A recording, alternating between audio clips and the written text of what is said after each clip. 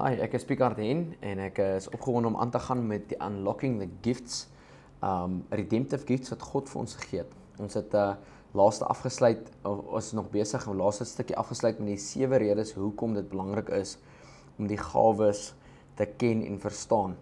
En as jy nou vir die eerste keer ingeskakel het, dan wil ek jou aanmoedig om Unlocking the Gifts part 1 en part 2 te gaan kyk. En dan hierdie is dan nou part 3 wat ons dan sal aangaan mee vandag. So ja, ek is baie opgewonde om hierdie ding te deel. Vandag gaan ons ingaan in die definitiewe persoonlike, individuele gawes van wat God vir ons gegee het. As dit die eerste keer is wat jy is, wil ek jou aanmoedig, maar ek wil net vinnig vir jou sê waar jy dit kan gaan kry. Daar's 3 verskillende groeperings van gawes wat God gegee het, wat uit die hemel uitkom vir ons as individue op aarde. Die eerste groepering is in Romeine 12 vers 6 tot 8, is gawes wat Pa vir ons gegee het, wat Vader God vir ons gegee het. En dit is vir elke persoon individueel. Jy, almal om jou, almal wat saam jou werk of hulle nou Jesus ken of nie, elke persoon het een van hierdie gawes as 'n denominante een wat in hulle lewe opereer. En dan ook 'n groot mengelmoes van almal saam. So as jy deurgaan saam met ons, of jy is nou hierso by 3 en jy sê, jy's my 1 en 2 geluister, jy is ook eintlik reg seker wat teen is jy nie. Moenie worry nie, jy gaan baie binnekort presies uitvind wie jy is, hoekom jy is, wat jou rede is, wat jou geboortereg, wat is die fulfillment wat God vir jou op aarde het. So Romeine 12 kan jy gaan lees, of in Engels dit vinnig lees. Ek wil net vir jou ook sê, die gawes wat Jesus gegee het was vir die kerk gewees, dit kry in Efesiërs 4, en dan sal gawes wat die Heilige Gees gee, kry jy dan in 1 Korintiërs 12, hoofstuk 12, en in 1 Korintiërs hoofstuk 14. Is die Heilige Gees gawes, Jesus se gawes en hierdie is God se gawes. So Romeine 12, 6 tot 8 sê, since we have the gifts that differ according to the grace given to us, each of us is to use them accordingly. If someone has the gift of prophecy, let him speak a new message from God to his people, ek lees uit die Amplified Bible, in proportion to the faith possessed. If in service, the act of serving. He who teaches, the act of teaching. He who encourages, the act of encouragement. He who gives with generosity. He who leads with diligence. He who shows mercy in caring for others with cheerfulness.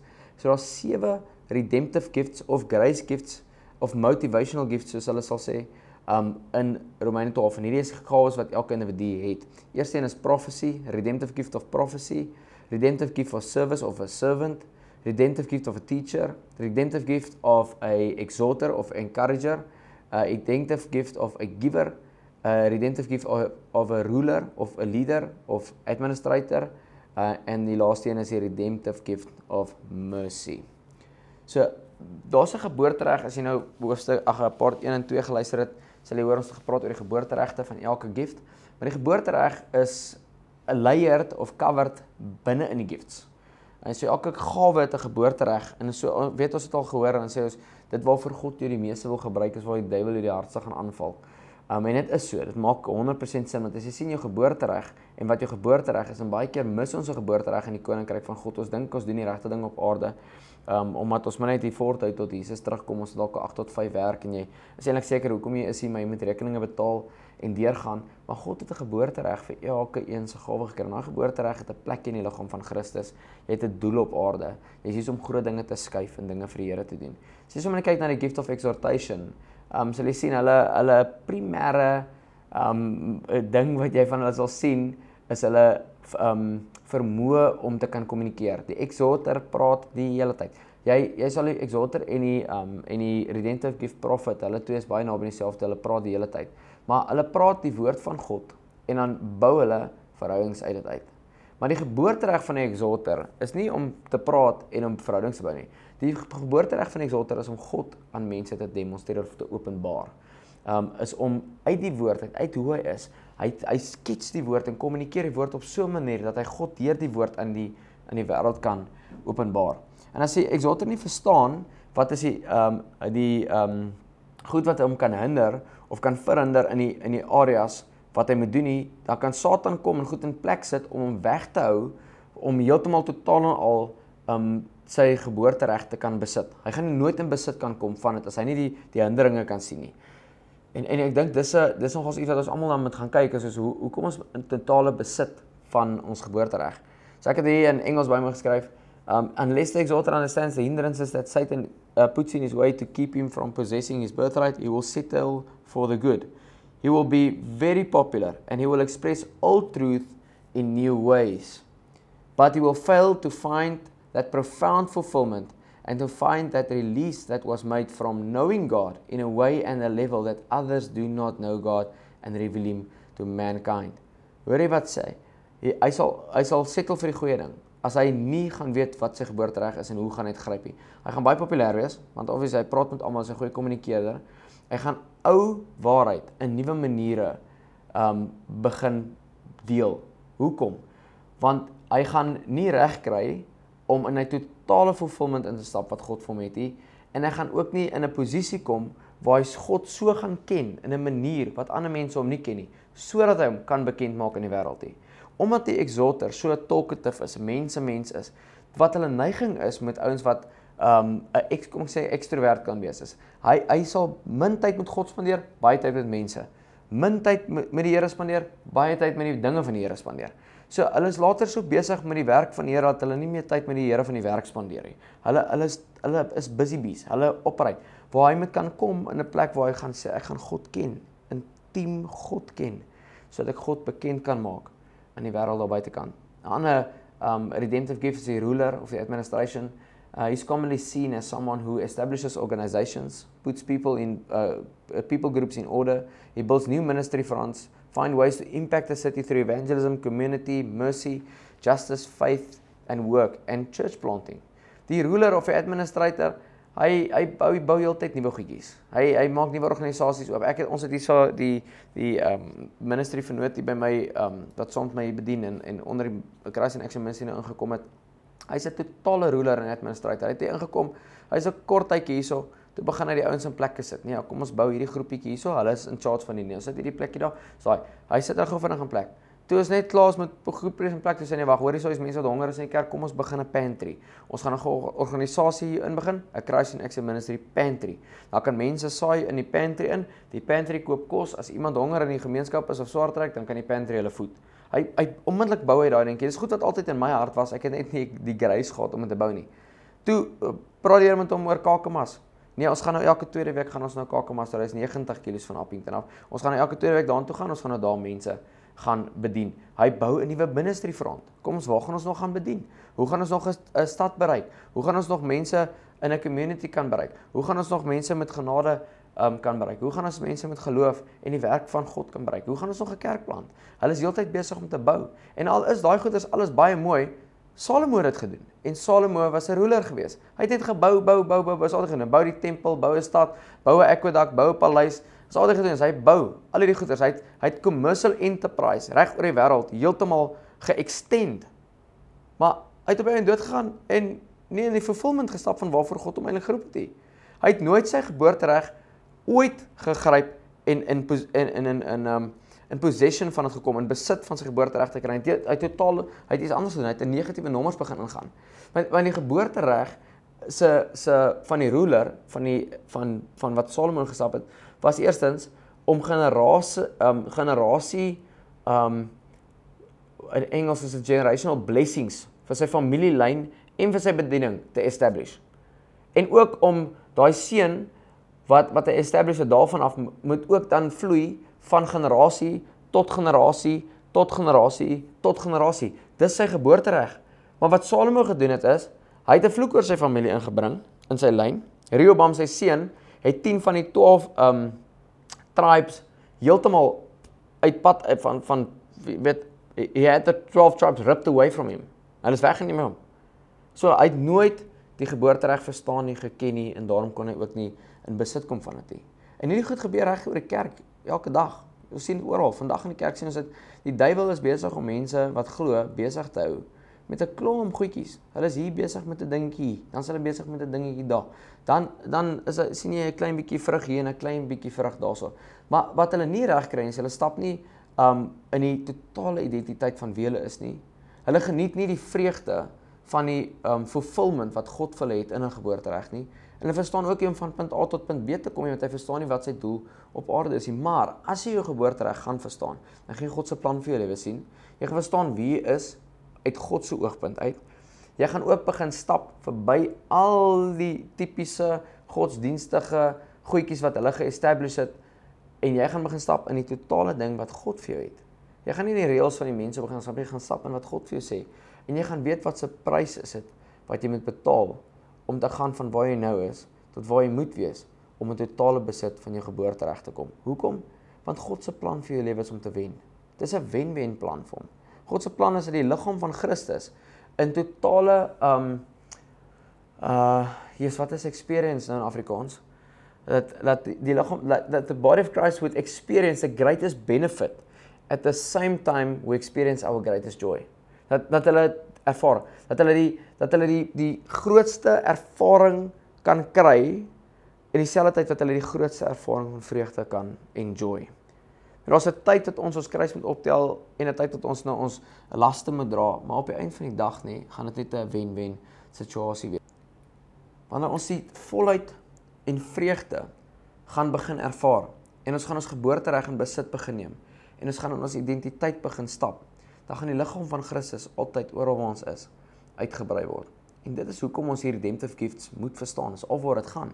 Is om jou geboortereg te ken, besit van dit te neem, in vreugde en in die volheid van dit te kan stap en dan dit vry te laat in die liggaam van Christus as 'n geheel. So hier's waar dit nou lekker raak. Kom ons kyk na die redemptive gift of a prophet. Dis die eerste redemptive gift wat jy gaan kyk in Romeine 12 is prophecy. Redemptive gift of a prophet. Nou soos ons al voorheen gesê het, weet jy kan 'n redemptive gift van 'n prophet wees en nooit profeteer nie. Maar jy kan ook in 'n office wees in Efesiërs 4, 'n vyfvoudige bediening van 'n profeet wees en nie in die redemptive gift of prophecy loop nie. Of jy kan in die manifestering van die Heilige Gees gawe van profesie loop, maar nie in die redemptive gift van die prophecy of in die office van die prophet stap nie. As jy in die Griekse woord gaan kyk van prophet, dan is dit 'n kombinasie van twee goedjies. Dit beteken prior en ek gaan nou, en ek het 'n Engelse nota mooi gemaak hier, is prior or to make known. So met ander woorde, hy maak goed bekend voordat dit gebeur. En die Griekse woord kan ook opgedeel word in twee verskillende maniere. Die eerste een is die manifestering van die Heilige Geesgawe, the manifestation gift of prophesying. Is God wat iets bekend maak, bonatuurlik, wat niemand geweet het nie, aan 'n individu wat in die toekoms gaan gebeur. En hierdie is absoluut uitgeknip vir dis 'n manifestation gift of a prophet, maar ook in die office of a prophet, daai ons loop heeltyd in dit. Dan het jy die tweede een is die redemptive gift of a prophet, dis iemand ons nou gaan bespreek. Hy doen dieselfde ding, maar op 'n heeltemal ander manier. Hy gebruik absolute prinsipe om te weet wat in die toekoms gaan gebeur. En met prinsipe gaan ek vir jou verduidelik. Hy lees wat in die woord staan, hy glo wat in die woord staan, hy doen wat in die woord staan en op grond van wat in die woord staan kan hy vir jou sê wat volgende gaan gebeur. Hy het nie noodwendig beweging van die Heilige Gees op hom om te hoor wat God sê gaan volgende gebeur hê. Hy werk op prinsipe. Soos iemand wat nou nie wheelchair wat nie 'n gestremde is nie, stop op 'n wheelchair parking. Nou klim hy uit. Dan die redemptive gift prophet gaan na daai besigheid al kyk, dan gaan hy vir sê, hoor jy kan nie hierso parkeer nie. Nee, hoekom nie? Niemand gaan hier stop nie. Ek sê net vir jy kan nie hier parkeer nie, want hier gaan dalk nou iemand hiernatoe kom wat hier moet parkeer, dan kan hulle hier parkeer nie. Dan sit daai gestremde ou in 'n probleem en dan gaan jy boete kry of jou wiele gaan geklemp raak, né? Hy sien in die toekoms net op grond van prinsipe. Prinsipe van die saak is jy is nie gestremde nie, daarom mag jy nie hier parkeer nie. Maar as jy nou hier gaan parkeer, die prinsipe van die saak is hulle kan jou wiele klemp. So moenie hier parkeer nie. Hy sien in die toekoms alreeds wat gaan gebeur op grond van prinsipe. Net so as jy my ken of nog nie ken nie, ek is 'n baie sterk redemptive gift prophet en dit is die grootste frustrasie vir mense om my, omdat die redemptive gift prophet een van die 7 is, maar hy's ook 'n uitsonderlike een van die 7. Die ander 6 beweeg glad nie op prinsipe nie. Hulle beweeg op openbaring. En dan kan die redemptive gift prophet hulle verskriklik irriteer. Ons sal later 'n bietjie daarna kyk. Dit is belangrik om te weet wat se tipe 3 profete jy kry. En of die hoe hulle beweeg. So as jy die office of a prophet kyk in Efesiërs 4, hy's in 'n totale nurturing posisie. Enige iemand wat in 'n manifesterings gawe het van profesie, enige wat kan profeteer, maar hy's nie in 'n office of in 'n redemptive nie, kan ook in die office wees. En sy enigste doel is om te nurture. Hy's 'n nurturer. Maar hy's nie veronderstel om die enigste een in die kerk te wees wat profeteer nie. Maar hy moet die een wees wat nurture, veral met die jong profete wat besig is om in te kom. Want jong profete het maar baie nurturing nodig. Maar die manifestation gift of prophesying, die een wat jy gaan kry in 1 Korintiërs 12 en 14, is 'n baie bekende een, ons almal ken hom as wanneer iemand profeteer. Dis iets wat deur die Heilige Gees gebeur, is om te edify en to uplift, is om jou op te bou en te stig, vir die ouens wat hoor. En dan kry jy die derde een, is die redemptive gift of 'n prophet, Romeine 12, dit wat ons nou hanteer, is nie noodwendig iemand wat heeltemal profeteer nie. Die goeie voorbeeld hiervan is Johannes die Doper, John the Baptist. Hy was 'n redemptive gift of 'n prophet, en hoor interessant is, Jesus het gesê, Johannes die Doper is die grootste profeet nog wat uit 'n vrou uitgebore word, maar tog het hy nie geprofeteer soos die office of a prophet of a manifestation gift of a prophet nie. En hoekom sê ek dit? Johannes die Doper het reeds gepraat wat reeds geskryf staan. Hy het gesê, hier's die lam van God, maar dit was reeds geskryf 'n hele paar jaar terug. Hy het net gepraat wat hy reeds al gesien geskryf is, en toe sien hy dit gebeur. So hy het geprofeteer in prinsip, waar die office of a prophet ontvang 'n nuwe woord by God, hy bring dit vir die mense. Die redemptive gift of a prophet, hy kry openbaring, die manifestation gift of a prophet kry openbaring by God, en hy praat dit in, dis wat in die toekoms gaan gebeur. Maar die redemptive gift is op principles. Dit wat reeds geskryf staan, praat hy. Hy profeteer op dit wat reeds geskryf staan. So hy is nie noodwendig iemand wat die hele tyd profeteer nie, alhoewel hy kan profeteer. Die Bybel sê, we need to desire all the gifts, especially that we may prophesy. So elke ou kan, elke een van die redemptive gifts kan 'n manifestation gift of prophesying hê, of die office of a prophet hê. So kom ons kyk bietjie na die karaktereienskappe van die prophet. Dit is baie interessant. Ek wil ook net hê jy moet weet, niks van hierdie goeters op karaktereienskappe kan definitief uit die woord van God uit bewys word nie. Alles is 'n gesamentlike studie en navorsing wat gedoen is oor 'n kwessie van 20 jaar deur Arthur Burke en sy span, met hoeveel duisend mense ook al, om hierdie goed uitmekaar uit te kan neem. So nie elke ou, of nie elke gift wat so gaan praat in terme van die 7 gifts, het 'n monopoly nie, van hierdie karaktereienskappe nie. Daar kan mense so 2, 3, 4, 5 van hierdie eienskappe het, beteken nie hulle is die dominante een in hierdie gawe nie. Hoe jy gaan weet is, soos ons karaktereienskappe deur gaan, as jy omtrent tussen 15, 18 en plus van die eienskappe absoluut jy is, 100%, 100% jy is, nee, dan kan jy begin gaan en sê, okay, wag, hoorie, luister, hierdie mag dalk jou dominante ene wees. So die karaktereienskappe wat ons kry, die eerste een, wat jy gaan weet in 'n redemptive gift of a prophet, is hulle sien wit en swart, reg en verkeerd, in en uit, goed en sleg. Hulle het 'n baie eenvoudige wêreld worldview. Hulle sien dinge is baie eenvoudig, super simplistiek. Hulle kan 'n situasie in 2-3 sekondes gou opsom en vertel vir jou is dit 'n goeie ding of 'n slegte ding. Hulle het ook 'n manier om inisiatief te vat, en hulle geniet verskriklik goedjies wat nuut is. As iemand nie iets nuut maak nie, dan maak hulle iets nuuts. Hulle sal iets nuut maak, hulle sal iets kry om dit nuut te maak. Hulle hou van nuwe dinge. Die profeet, die redemptive prophet, is baie sleg om goeders te maintain, wat hardloop, wat goed hardloop. Hy kan dit nie maintain nie. As jy hom vat en jy sit hom in 'n organisasie of jy sit hom in 'n administratiewe posisie waar hy moet hardloop en ons 'n program wat werklik goed werk, dan sal die redemptive of 'n prophet een van 4 goeders doen. Hy gaan either he's going to improve it, either he's going to change it, enlarge it, or he's going to quit. As hy nie een van die eerste 3 goed kan doen, hy loop uit. Want hy kan nie maintain nie. En dit frustreer hom verskriklik vir alles iets nou hardloop, maar dit raak nie nuut nie, ons niks nuut nie, ons niks interessant wat volgende gebeur nie. En hy gaan ook hierdie status quo heeltemal maintain, nie, want dit gaan heeltemal teen wie hy is. Hy maintain nie, hy maak nuut. Dit gaan teen die grein van hom om goedjies te maintain, hy moet alles nuut maak. As jy 'n profeet vat, 'n redemptive prophet, en jy sit hom in 'n situasie waar daar klomp chaos is, dan sal hy 'n paar goedjies gou restoreer, so 'n paar raamwerkies in plek sit, maar sodra dit reg is, dan loop hulle uit. Dis mos al reg gemaak. Hoekom moet hy nou langer hierso sit? Die redemptive prophet is ook een van die 2 chaos wat die meeste verbaal is. Die ander een is exalter. Hulle albei is obsessive, compulsive, verbal expressors. Hulle praat die hele tyd, hulle klomp woorde, dit moet alles uit.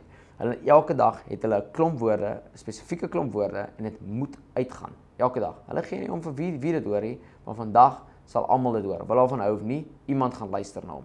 As jy kan kyk na Petrus, redemptive prophet in die evangelies, is altyd die eerste een wat in 'n groep ook gepraat het. Hy moet 'n opinie hê. Die redemptive prophet prosesseer bitter vinnig, en hy het omtrent 'n opinie op alles. Hy wil op alles gou eiertjie lê. Die redemptive prophet is ook een van hulle wat die inisiatief sal vat om ander mense te oordeel. Hulle love dit om mense te oordeel. Hulle weet nie net wat reg en verkeerd is nie, maar by default evalueer hy en kritiseer hy alles.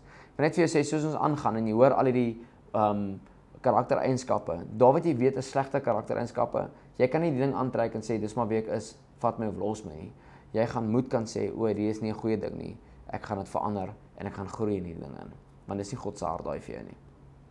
As jy meer kyk na 'n volwasse profeet, hulle hou meestal hulle monde net stil, maar in sy kop, meeste van die tyd, sê hierdie is reg, daai is verkeerd, hierdie kan beter gedoen word, kom ons verander hierdie ding. Hy evalueer die hele tyd alles. Die profeet ken ook geen vrees nie. Hy ken nie vrees nie, behalwe as hy bitter seer gekry het, ergens in sy lewe. Dis 'n uit 'n boldness wat in hom ingebou is om te kan soos om ander mense om mense te kan hanteer en situasies te kan hanteer uit outomatiese boldness, maar as hy seer gekry het, dan is dit asof hy huiwer of hy in daai ding moet instap of nie. Die profeet word ook nie geïntimideer by iets wat nie bekend is vir hom nie. As jy hom sê, hier is iets stikkend, kan jy dit regmaak, dan sal hy heel moontlik vir jou sê, ja, hy kan dit doen, al het hy nie 'n idee hoe om dit te doen nie. As jy hom vra of hy dit al gedoen het, gaan hy vir jou sê, nee, hy het nog nie gedoen nie, maar hy gaan totaal oortuig wees hy dit sal regkry om te kan doen, hy sal iets uitfigure, hy sal dit regkry en as hy dit uitgefigure het en dit is gedoen, dan celebrate hy vir 'n paar sekondes en dan gaan hy aan sy lewe. Een van die ander core values wat baie diep in die DNA van die profeet is hulle kan nie bondage hanteer nie. Hulle kan nie vasgehou word nie. Hulle kan nie toegesluit raak nie. Hulle kan nie lockdown was vir my terrible geweest. Dit was vir my awesome geweest want ek was by my vrou en my skoonma en ek love my skoonma. Maar dit was my terrible vir die feit dat ek nêrens heen kon gaan nie. Ek was net in 'n plekkie vasgevang en dit was 'n moeilike ding vir my geweest om te doen. Die profeet is ook verskriklik generous. Hy's baie vergewig, baie. En partykeer sal 'n profeet, 'n redemptive prophet kan homself vergelyk of wat sal die Engelse woord nog beter woord is? They will confuse themselves with givers. Hulle sal dink hulle is 'n giver, want hulle is so generous, hulle gee net die hele tyd en hulle gee meeste van die tyd meer as wat givers gee. Maar die probleem wat ons het tussen die profeet en die giver is dat die profeet impulsief gee en baie keer baie onwys ook gee. Want hy bring daai tipiese nou fear, ek sien bang nie, daai tipiese nou fear attitude bring hy en dan saai hy alles. Hy gee sy laaste geld weg want hy het ook 'n bold faith, so hy waar nie God sal weer vir hom gee. En baie keer in die kerk dan kom die giver en hy gee, maar dan kom die profeet en gee hy meer as wat die giver gee. En die profeet sal ook homself commit vir enige faith challenge. As dit al kom by 'n faith challenge, hy het geloofpapie, hy sal hom gooi. En baie kere as gevolg van die impulsiewe besluite wat die profeet kan maak, dan sal dit vir hom in 'n posisie bring waar hy regtig net onwys gee en dan betaal hy later die prys daarvoor. Weet hulle sal vir iemand wat hy ook sal doen is hy sal vir iemand geld gee en dan gebruik daai geld vir iets anders. Ons gee jy sê maar die straatou R50, dan gaan koop die straatou vir 'n bottel wyn. Nou loop jy om raak. Nou het hy so generous gegee want hy love die mense. Dan kom hy terug en sien hy straatou drink jy wyn wat hy gekoop het met die profeet se geld. Dan strip die profeet vir hom. Want hoekom sal jy God se geld so mors?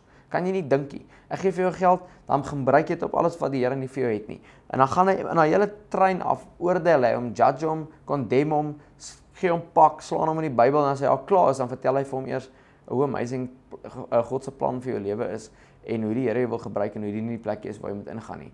En dit self is 'n bewys dat die profeet baie vinnig ratte verander. Ja, hy's dan nie, dan sit hierdie idee, dan sit daai idee. Hy heeltyd verander, hy doen ietsie nuuts. En as jy 'n groep profete vat en jy deel hulle op in 3 verskillende groepies. Hulle is visionaries, implementers en maintainers. En jy vat daai en jy sit 'n klomp van hulle op 'n skip wat packed is met alles wat jy nodig het om te lewe. Daar's niks wat tekort is op 'n skip. Jy kan op 'n skip lewe vir die res van jou lewe. Daar's niks wat jy tekort het nie. Maar jy sê hom niks nie. 'n Paar dae later sal hy kom, as hy die kaptein gaan soek. Dus ek vra die kaptein, "Hey, waartoe gaan ons?" Sê die kaptein, "Hoorie, wat het jy nodig? Alles wat jy nodig het is op die skip. Jy hoef nie te weet waartoe ons gaan nie." Gaan die profeet sê, "Wel, is nie dat ek eintlik iets nodig het nie. Ek wil net weet waartoe gaan ons." Sê kaptein, "Wel, nie eintlik regtig 'n plekkie waartoe ons gaan nie, maar alles wat jy nodig het om te lewe, vir jou plesier en vir lewe, is op die boot." Die profeet kan dit nie hanteer, hy moet ergens heen gaan. Hy kan nie ergens heen gaan nie. Hy moet weet waartoe hy gaan. Hy kan nie besig wees en nie weet waartoe jou pad is en waarmee hy besig is en hoekom hy met dit besig is nie. Hy moet 'n visie hê, hy moet 'n rede hê. Al is dit 'n slegte rede, hy moet 'n rede hê, hy moet 'n deadline hê, hy moet 'n tyd afsluitdatum hê. Dis nie negotiable nie. Ek onthou op skool, dan gee hulle vir my 'n taak om te doen. Dan vra ek vir die juffrou, wat tel hierdie ding? Dan sê sy nou maar 100 punte. Dan vra ek vir haar, as ek 0 kry vir die ding, gaan ek dop hierdie jaar. Dan sê sy vir my nee, as ek van nou dan gaan ek ook die taak doen nie. Dan sê sy my moet dit doen, ek gaan nie doen nie. Dis tydmors vir my. Ek wil weet hoekom moet ek die taak doen. As ek nie vir my kan sê hoekom moet ek die taak moet doen en wat dit my gaan baat nie, dan gaan ek dit nie doen nie. Dan was nie geweet wat se tipe persoonlikheid ek het nie, maar nou weet ek. Ek is so jammer daaroor as ek enige iemand in die proses seer gemaak het deur dit. My ma is een van hulle, sy sê vir my ek mag nie uitgegaan het naweke nie, en sê ek vir gee met 3 goeie redes. Dan sê sy want ek sê ma, sê ek vir dis nie 'n goeie rede nie. Ek gaan uitgaan. Want jy kan nie vir my goeie rede gee nie. Ek wil 'n goeie rede hê oor hoekom jy goed sê. Ek wil weet waartoe, hoekom, wanneer, hoe lank.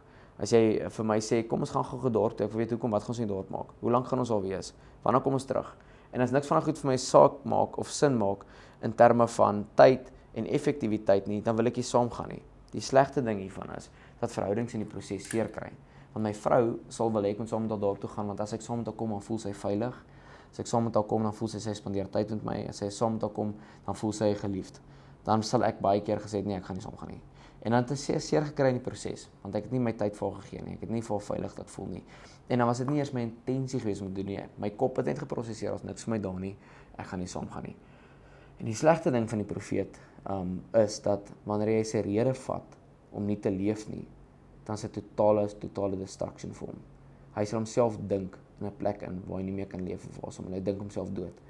Daar waar enige hopeloosheid is of bondage is of geen toekoms vir hom voor lê nie, dan sal hy vasgevang in dit wees. Dit maak sy siel dood en hy sal letterlik homself begin dink in 'n plek van depressie tot so 'n degree dat hy opeindig om selfmoord te pleeg.